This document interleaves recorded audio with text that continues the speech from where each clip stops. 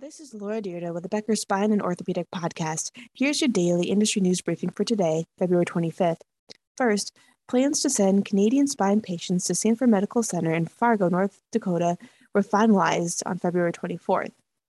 Manitoba Health Minister Aubrey Gordon shared the update on a news conference.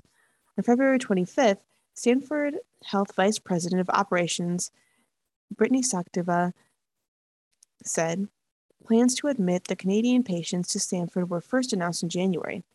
Spine patients who have been waiting a year or more for surgery are eligible. The spine surgery delays are part of a larger backlog of cases in the province amid COVID-19 surges. Doctors Manitoba released statistics last week showing the backlog for diagnostic and surgical procedures has grown by 7,748 procedures over the last month to total more than 161,000 cases.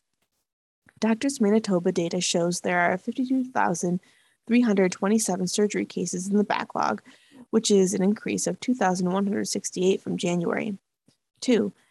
Dr. Brad Priebus, a surgeon at Carrollton, Georgia-based Tanner Medical Center, performed the first case with 4Web Medical's hyperlordotic lateral implant with Truce technology.